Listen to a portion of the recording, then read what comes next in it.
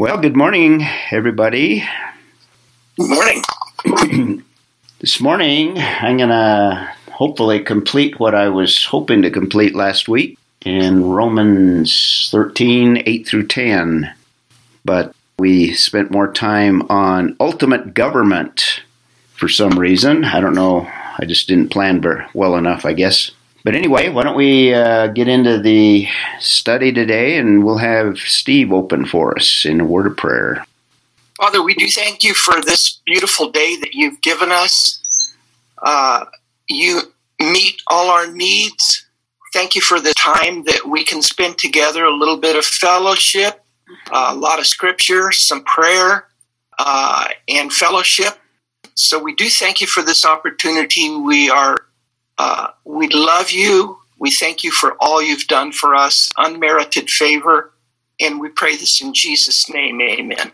Yeah. Amen. Well, we talked about love when we were in chapter 12.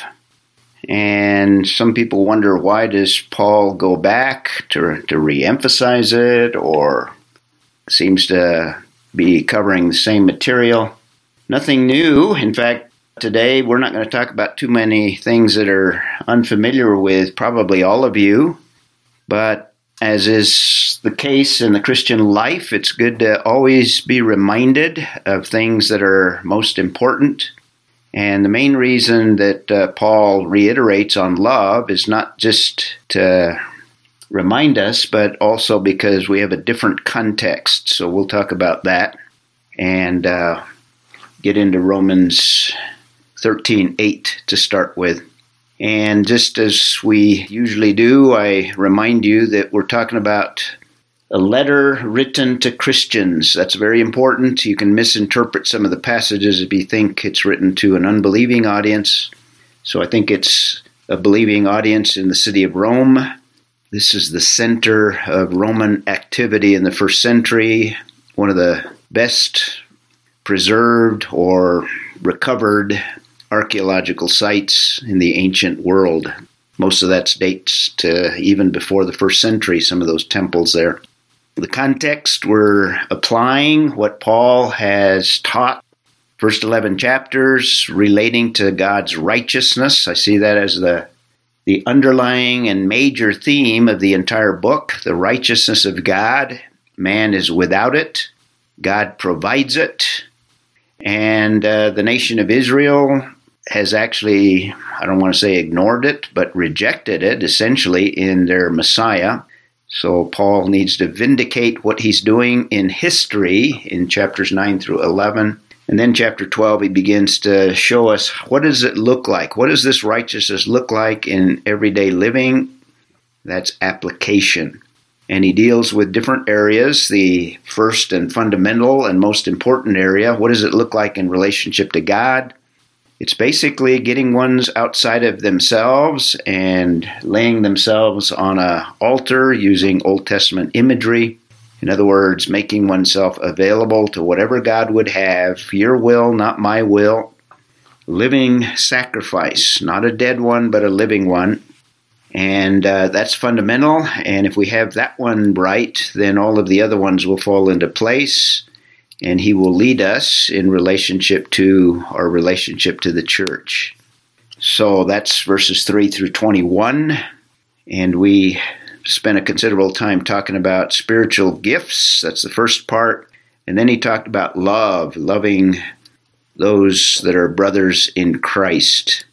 And like I've already introduced, we have another section in chapter 13 on love, but it relates to society. So I think he's broadening the audience in terms of who we are to minister amongst and minister to. So the love, that's why I titled it Love for Citizens, rather than just simply brothers and sisters. So that's the main context, society. And we looked at government, spent a considerable time. In fact, I didn't intend to spend as much last time, but we spent almost the whole time looking at what government is ultimately going to look like.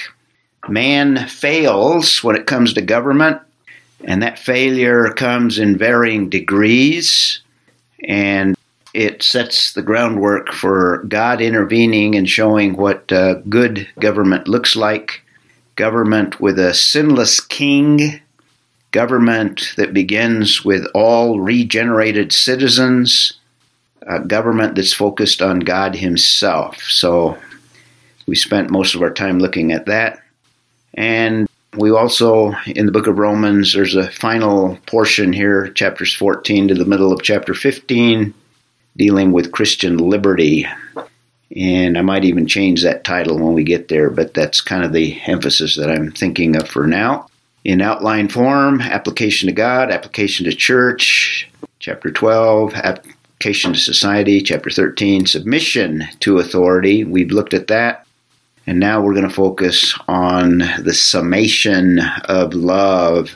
And I get that from verse 9. We'll talk about it. So verses 8 through 10. Any lingering questions from last time? Or any comments before we get into the verse?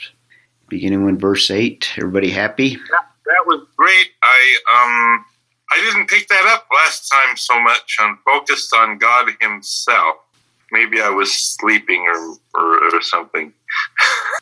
We were in that part a few months ago, actually, so it wasn't just last week. So, chapter 13, beginning in verse 8, starts off with, "Owe nothing to anyone." Now, the latter part of last week, we took a look at that, and the main focus of what we did last week, I tried to give a different perspective on the verse than what some emphasize, and I'm not saying a lot, but it can be confusing. So we talked a little bit about the issue of debt. I'm not going to go over that, but just a quick review. This verse does not prohibit, if you will, going into debt. I think the Bible in general, in terms of finances and money, encourages wisdom, and too much debt obviously is not a good thing, but it doesn't absolutely prohibit it. And we looked at a few passages that indicate that it's permitted in the Old Testament, and by way of implication from those passages, it would be permitted today. And we see similar words of the Lord Jesus Christ in terms of lending. In fact, these passages deal with lending.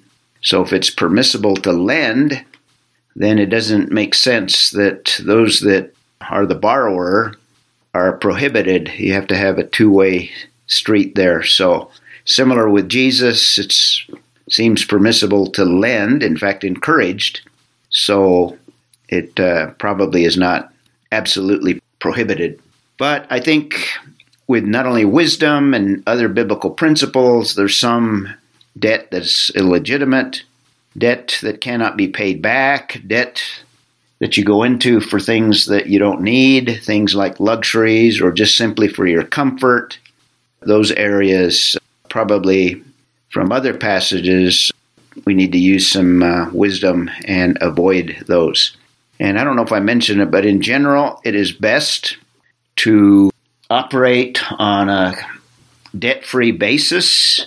I don't want to say cash basis because it's hard to even do that today. And certainly I've always used credit cards, but I've always paid them off. And I don't even remember, other than maybe forgetting to pay for some reason, I don't remember paying any interest. In fact, I do remember now, and I called the credit card company and they gave me a waiver on that, so I didn't even pay then. But anyway, the whole idea, I think it's better to always operate on a basis where you have all the resources available to be able to pay off whatever you are charging on a credit card. So it's hard not to use a credit card. And for me, it's real handy as far as a record, to keep a record and to have that record available to be used for other purposes. So that seems to be what the attitude, I think, that would be encouraged biblically. So I don't want to get into that anymore. So let's talk about the context. I think what Paul is doing here, and I tried to stress, he's transitioning from a debt that we owe to the government. In fact, he uses the word related to debt. We're going to look a little bit more at that word because that's the focus of the first part and the emphasis that he has there. So it's somewhat of a transition from the debt of taxes that we saw in the earlier passage.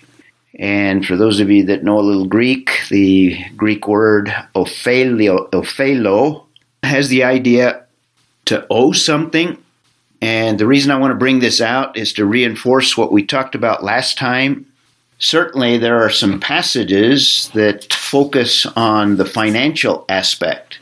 And one of them, for example, in fact, some of you may look these up just to get a handle on them. Somebody look up Matthew 18, and somebody look up 1 John chapter 4, and somebody else look up chapter 13 of John's Gospel. And there's others as well, but these are kind of the main ones. Now, in the case of these passages, the Greek word here that I have in the title there occurs in all of these passages. In fact, in the Matthew 18 passage, it occurs in that parable that Jesus is speaking of. It's in a parable, and it occurs 4 times, the same Greek word. Actually, one of them is the noun form, but has the same idea. Anybody got Matthew 18? In fact, if you got Matthew 18, who's got it? Connie? Why don't you start with verse 24? This isn't the verb form, but this is the noun form with the same idea, and it's translated identically in the English. Read 24 and then read 28. Okay, 24 says, "And when he had begun to settle accounts, one was brought to him who owed him 10,000 talents. Okay. The one who owed, that's essentially the noun form there. The one who had a debt, you might even say. But this is the parable relating to forgiveness in Matthew chapter 18. And if you remember the context, this servant was forgiven. He owed this huge debt, 10,000 talents, and it was forgiven him by the master.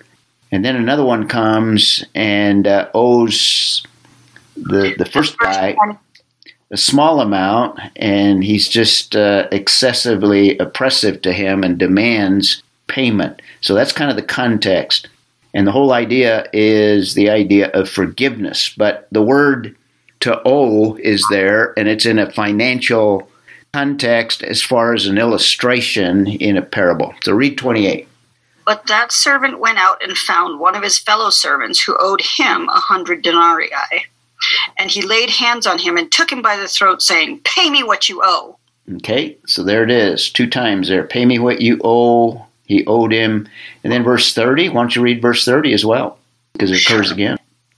18:30 says, "And he would not, but went and threw him into prison till he should pay the debt." Okay, so the debt there is what was owed, essentially, the verbal form there. And then it occurs again in 34. We won't read it. So it does have this financial idea. And there's some other verses as well, some passages in Luke and Philemon. Remember Philemon? Paul encourages the Philemon, if he has wronged you, Onesimus that is, if he has wronged you in any other way or owes you anything, charge that to my account. So it can be used in a financial sense, but it's actually used far more often in a more broad and a more general sense. One example, somewhat parallel to the passage we're looking at, is 1 John 4:11. Who's got it? No one. You guys are quiet today. Okay, I'll read it. Beloved. Who's got 13? John 13. Anyone got it? 1 John 4:11. Beloved, if God so loved us, we also owe love to one another. Now I'm kind of emphasizing the owing part. Now it's translated, we also ought to love one another. But it's the same Greek word. So you could even translate it, if God so loved us, we also owe love to one another. The whole idea of an indebtedness. We're indebted to love one another. And I think that's kind of the focus of what we have in Romans 13:8. And looks like Sharon or David. David, why don't you do... I've got 13. Okay, why don't you do 13? Maybe Sharon can do 3 John 8. Go ahead, do 13. 14. If I then, your Lord and Master, have washed your feet, ye also ought to wash another's feet.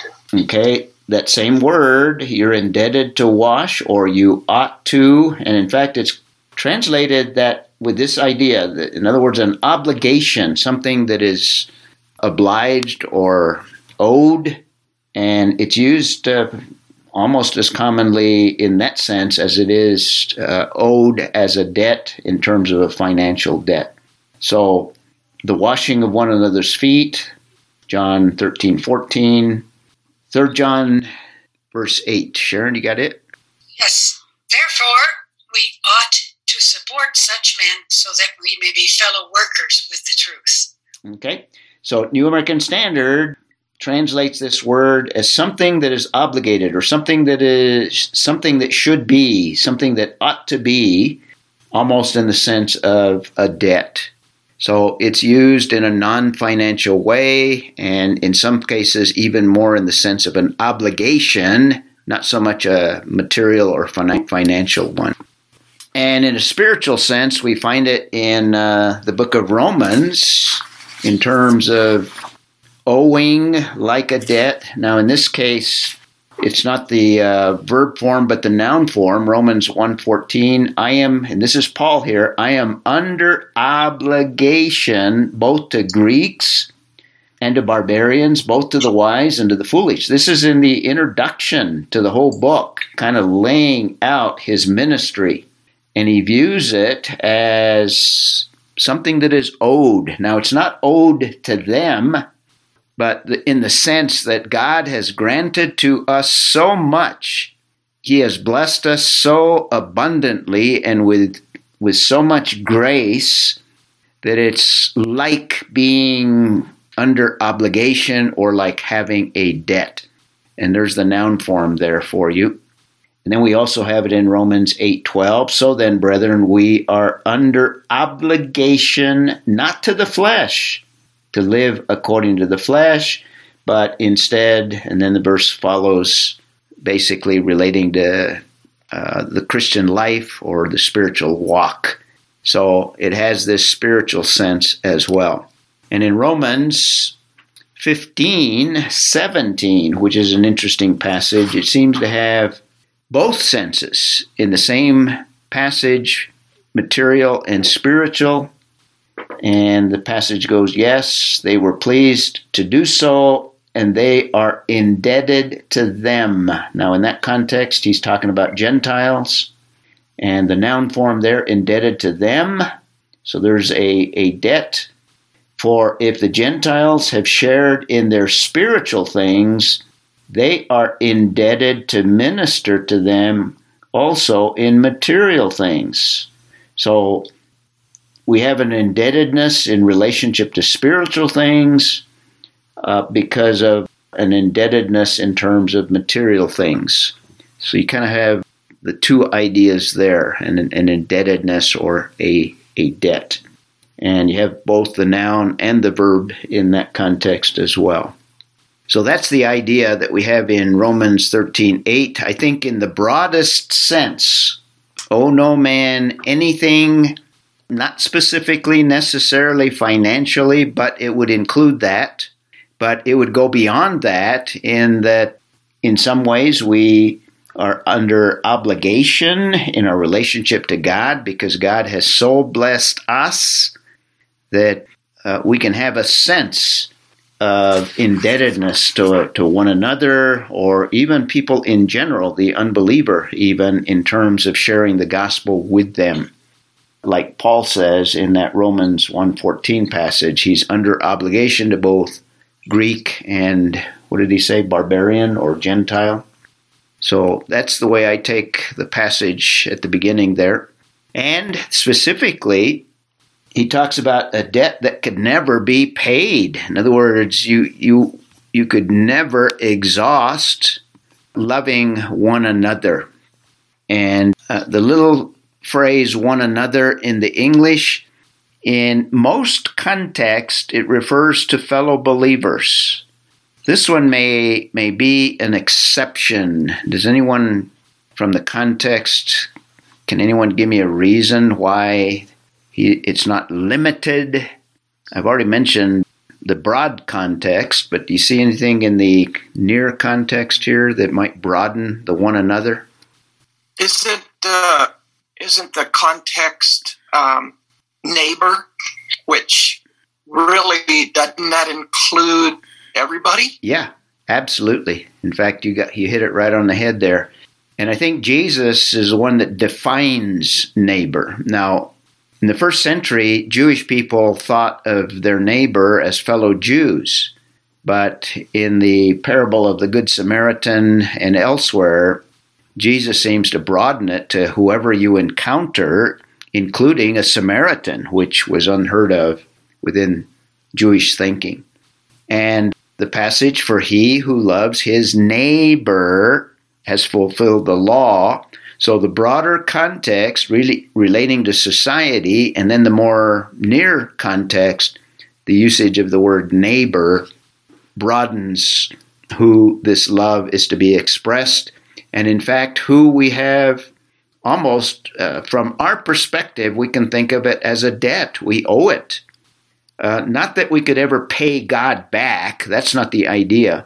But the idea that we can be so grateful and so appreciative of what God has bestowed upon us in terms of grace that almost compels us, you might say, almost in the sense of an obligation.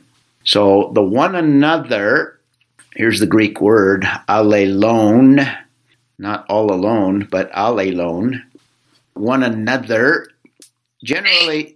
Can I interrupt 1 second here? In verse 8, where it says neighbor, yes, that in Greek is heteros, meaning other.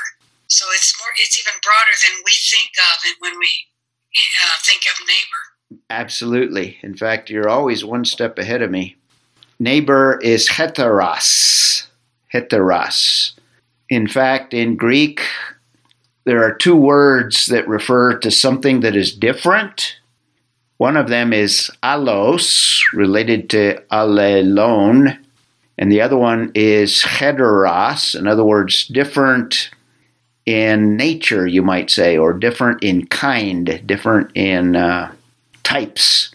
Exactly what Sharon is sharing. In other words, other than or different from fellow believers in terms of spiritual nature. The unbeliever doesn't even have a new nature at all. So it's not even the common word for neighbor, but it's this heteros, this other.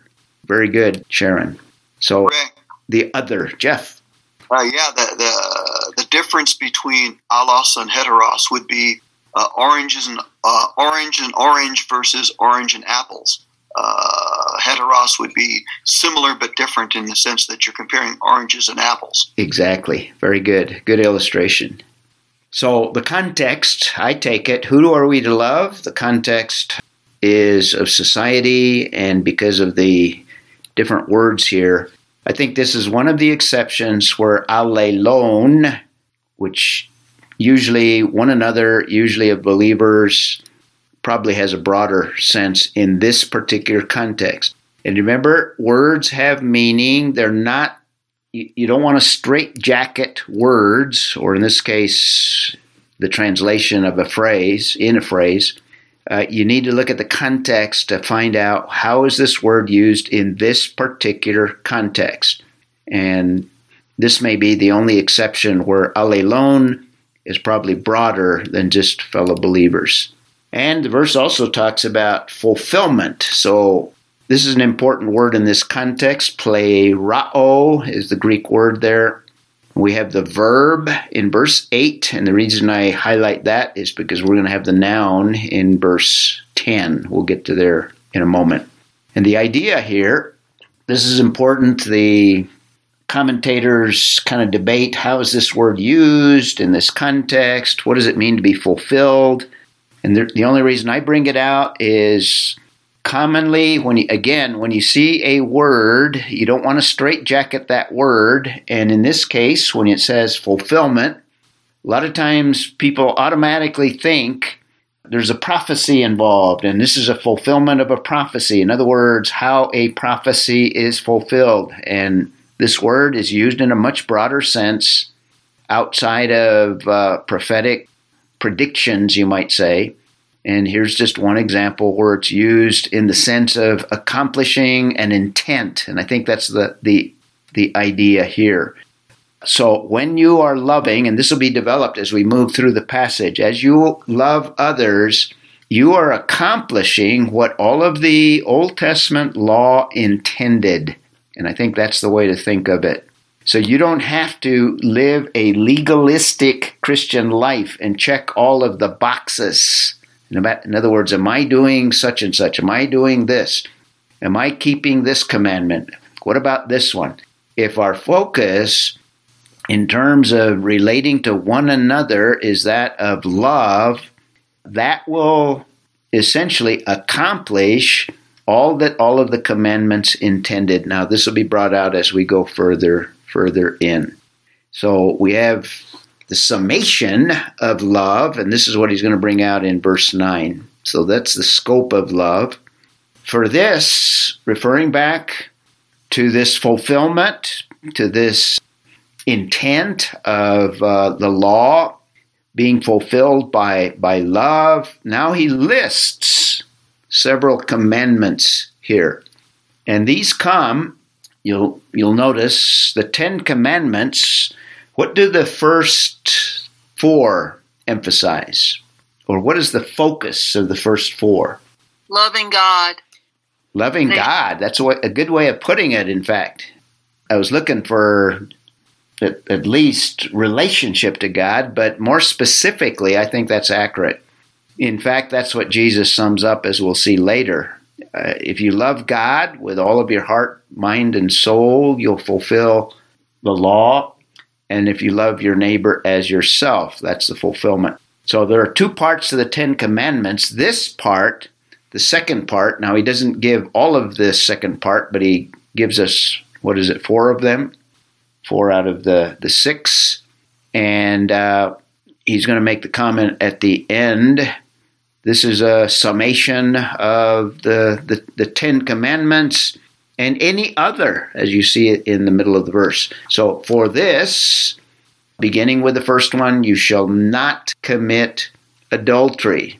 Now, if you're loving your neighbors, the people that you associate with, then this is going to be the farthest thing from your mind, because this is the opposite of love, violating a marriage relationship.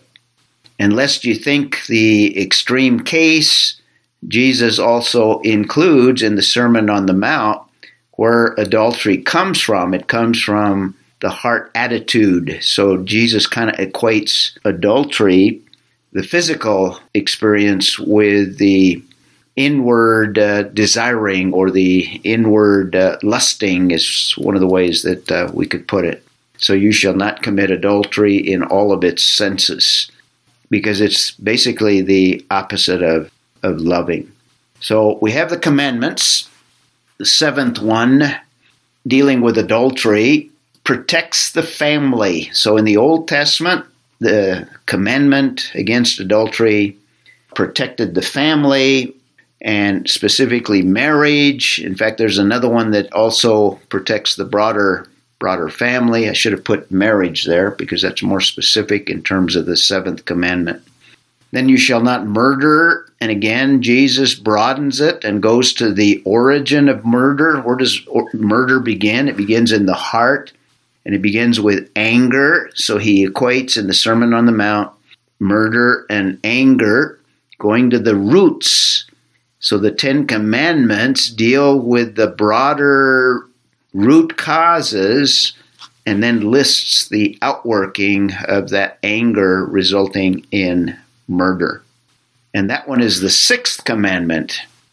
interesting, out of order here. Right. Nate, go ahead. Yeah, and that one also goes to the root of attacking God, since man is the image bearer of God. Yeah, very good. Yeah, it has a much broader application, you might say, than just simply the final and outward end product. So the Ten Commandments protect life in general, and like Nate says, goes all the way back to protecting the image bearers of God, so it's an attack on God as well. So that's the sixth commandment. Now, why are they out of order?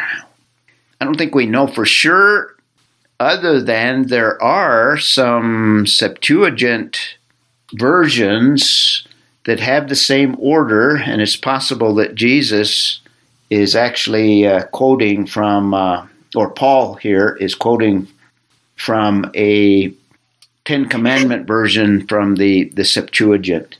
But that's not the only one. That's not the only place where it's out of order, if you will, if you want to call it that.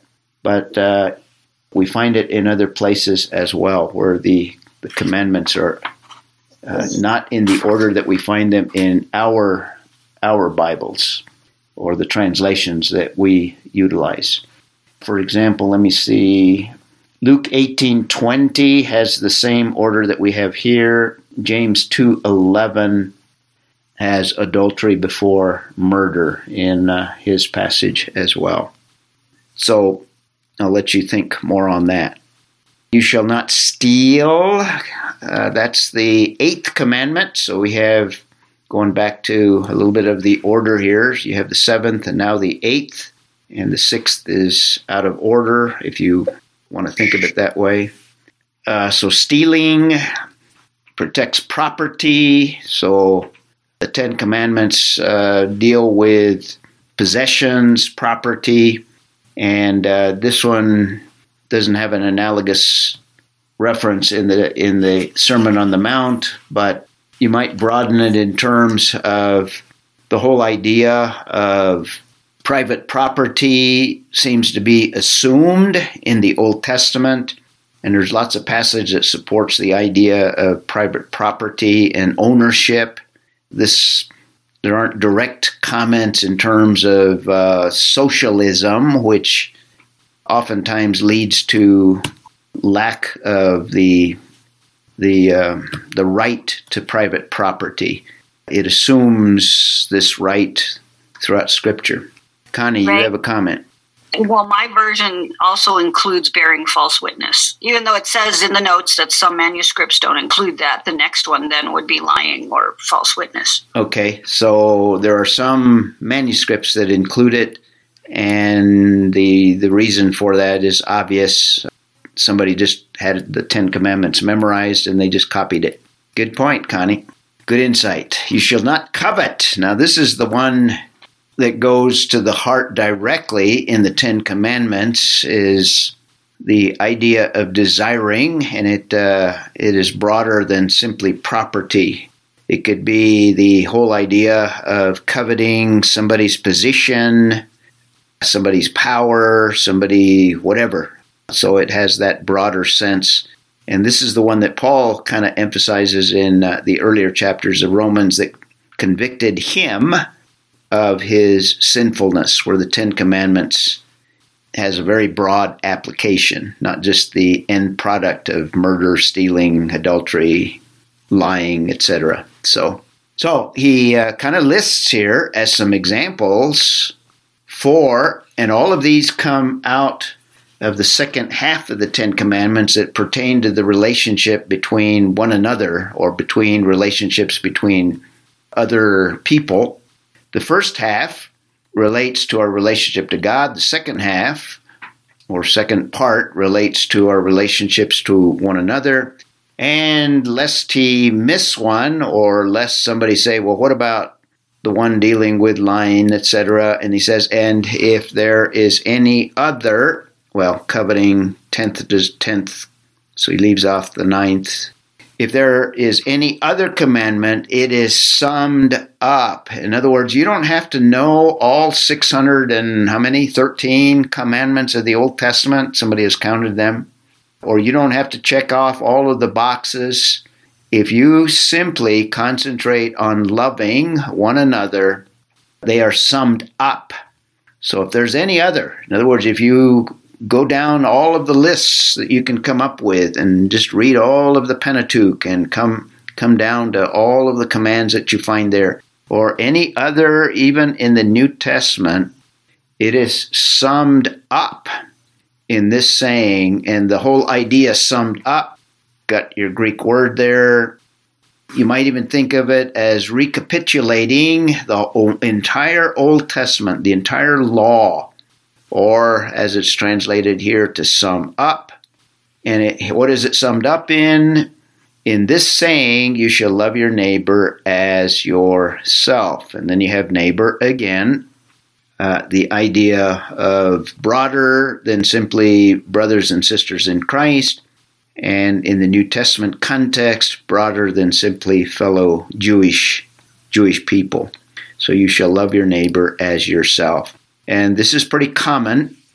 Now, I think this passage also is distorted in our culture and is used even by secularists, and I think they're the ones that are distorting it more probably than within the church. But, oftentimes the culture affects the church more than the church affects the culture. So you see this idea within the body of Christ as well.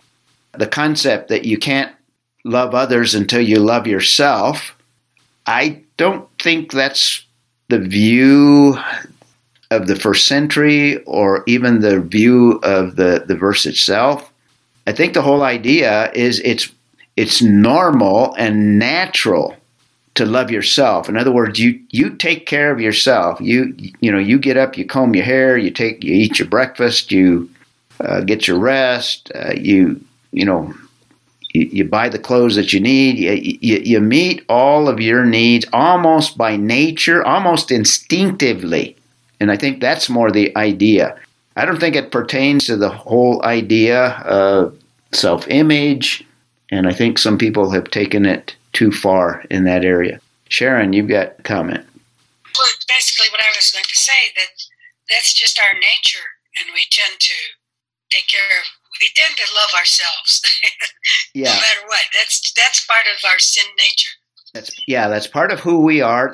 And it's almost instinctive. In other words, we have a reflex. If we're cold, we try to figure out a way to find warmth. If we're hungry, we look for food. We meet our needs. We take care of ourselves. And I think that's the thrust. And just as we are instinctive, let's say, in taking care of all of those needs that we have as believers, in doing what God would desire, not in a legalistic way, but almost in an instinctive, from the new nature, in the power of the Holy Spirit, the instinct of the Holy Spirit and the instinct of our new nature is to think in terms of what does that person need? Do they need warmth? Do they need food? Do they need whatever?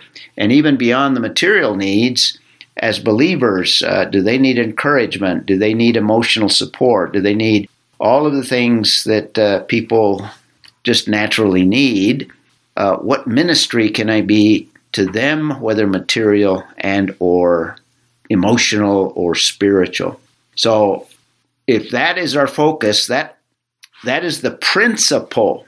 Now, I also liked what a commentator had to say. He made the distinction of the law, trying to obey the law. And when you have laws, you have all of the ins and the outs and, the exceptions and all of the boxes to check. But when you have a principle, it kind of covers more broadly. And this, we need to view this as more of a kind of a principle, a life principle. And I think that's the thrust of the passage. And if we can focus on the principle, then we cover and all of the boxes get checked. And we don't have to worry about well, did I miss something? Am I not doing this? That's kind of legalism, and that's a whole area that the Bible, I think, encourages us against. So the basic principle is just thinking outside of ourselves. What are the needs of others and how can I meet them? And that's how we essentially love our neighbors as ourselves. So, first 6 of the 10 Commandments. Somebody look up Matthew 22. We've already kind of summarized this. And then the second half of the 10 Commandments, 6 through 10, which Paul gives us 4 of them. And whoever looked up Matthew 22, who's got it? This is the well-known passage. And what Paul is saying, basically, if you focus on what Jesus is teaching, Matthew 22, 37 through 40, will essentially fulfill. Mike or Katie, probably Katie. Katie likes to read. I do. I'm a reader. All right. Matthew 22, 37, 38. First of all. And he said to him. By the way, before you read it, the context is here's a legalist that comes to the Lord and says, hey, I've checked all the boxes. What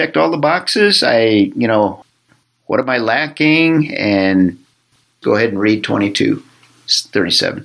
And he said to him, you shall love the Lord your God with all your heart and with all your soul and with all your mind. This is the great and foremost commandment. Okay. And essentially that summarizes the first 4 of the 10 Commandments, as well as others that encourage us along the lines of our relationship to God. Keep reading, 39 and 40. Okay. The second is like it. You shall love your neighbor as yourself. And on these 2 commandments depend the whole law and the prophets. Okay. And essentially, that's what Paul is saying in Romans 13 as well.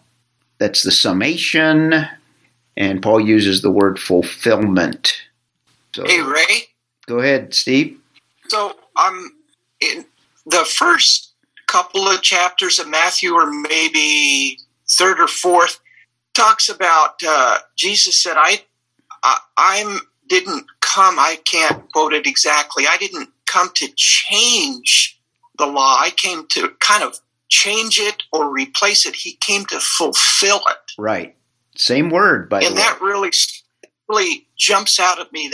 That really strikes me as he makes things whole. He puts it all in perspective exactly. Yeah. Perfectly. Right. And he's fulfilling it in this sense as well. In fact, he fulfilled it in every way. Jesus fulfilled the law in all of the multifaceted ways that the word fulfillment can be used.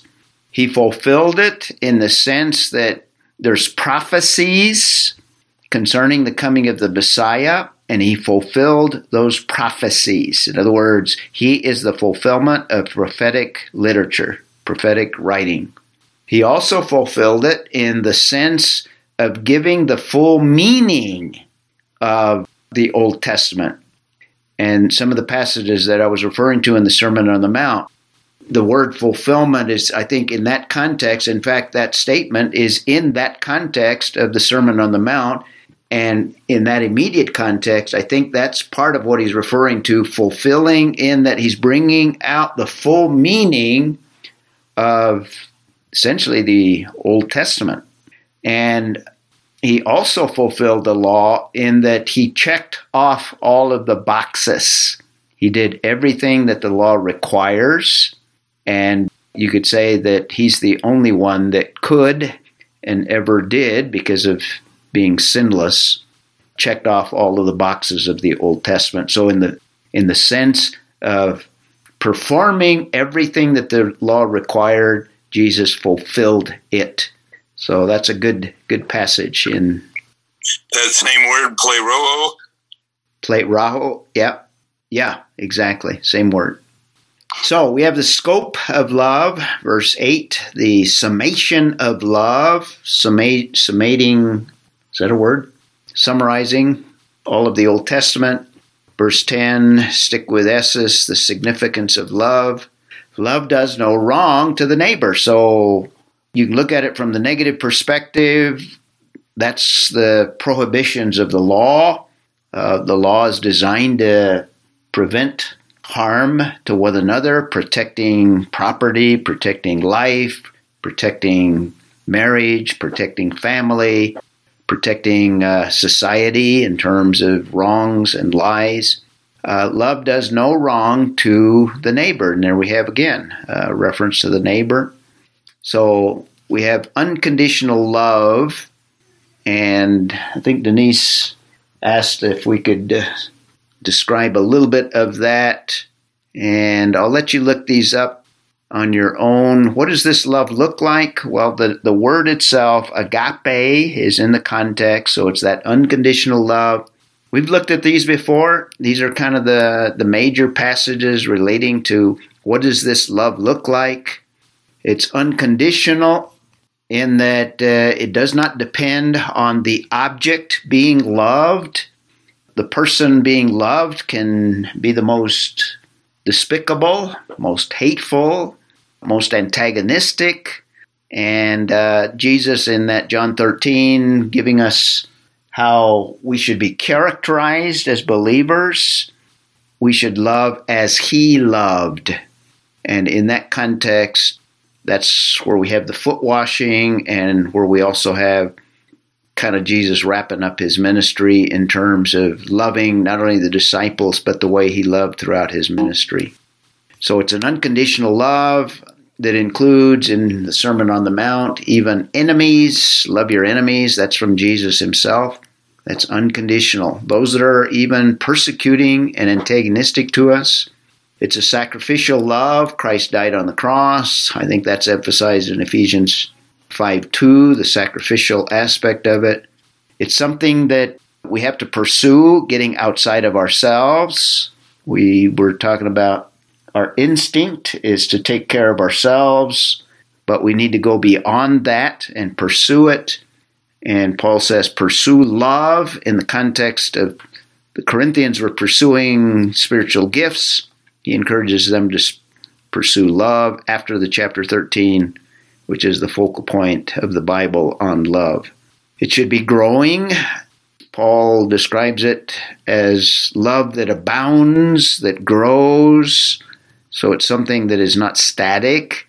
It grows as we grow as believers. It is a fervent love that includes emotions, but does not necessarily depend on them because it's unconditional. So it's a fervent and genuine love in that 1 Peter 1:22. And it's a comprehensive love. In other words, it includes many facets and many aspects of it. 1 Corinthians 16:14. Therefore, love is the fulfillment of the law. And there we have, again, the translation of the word fulfillment. And we've seen it kind of throughout with different words. We saw one that was a different word in terms of summation. Same word for love, though. And kind of wrapping it all up. This is what he's talking about in verses 8 through 10. And in verse 8, we have the verb form, plerao. And then in 13:10, we have the noun form, pleroma, something filling up or filling to fullness. Or you might think of love as the condensation of the bigger body of laws and requirements. If we focus simply on loving, we essentially fulfill the intent. We accomplish the intent of what God intends in the Old Testament. So this is the Christian life rather than a legalistic kind of approach to Christianity. And we could summarize all of this, walking in the Spirit. If we just focus on walking in the Spirit, God will produce that love through us, will alert us to the needs of those around us. Walking in the Spirit will get us to be able to get outside of ourselves, and simply walking in the Spirit will also produce all that God intends by the law fulfills the law. So that's verses 8 through 10. Any further comments? Good comments, by the way. Nate? Yeah, so I was going to say, and this may be touching on what Denise was getting at, one of the other ways that this is kind of distorted in our culture is that it seems to be defined, or people want to define it in a way that's not biblical or scriptural, and it's just whatever makes me happy or whatever makes me feel good. And so love has to be defined within the biblical framework, and it has to be interpreted like whatever constitutes love. You can't just make up what you think that might be. It has to be within the understanding of the scriptures. Yeah, very good. Very good. All right. Well, let's spend some time in prayer. Feel free to pray, and when it looks like we're done, I'll shut us down. Yeah, we love you, Heavenly Father, and we thank you for dying for our sins, Lord Jesus. We want to pray for Ray and his trip to the Ukraine. We just ask that it would be a successful trip, that it would go off, and that the objectives of it would be met, furtherance of the kingdom of God in the Ukraine, and the camaraderie with the missionaries over there in the Ukraine. One of which I got to hear when Jamie tipped me off to the conference. Kind of cool. We also pray, Heavenly Father, in the name of Jesus, for missionaries everywhere.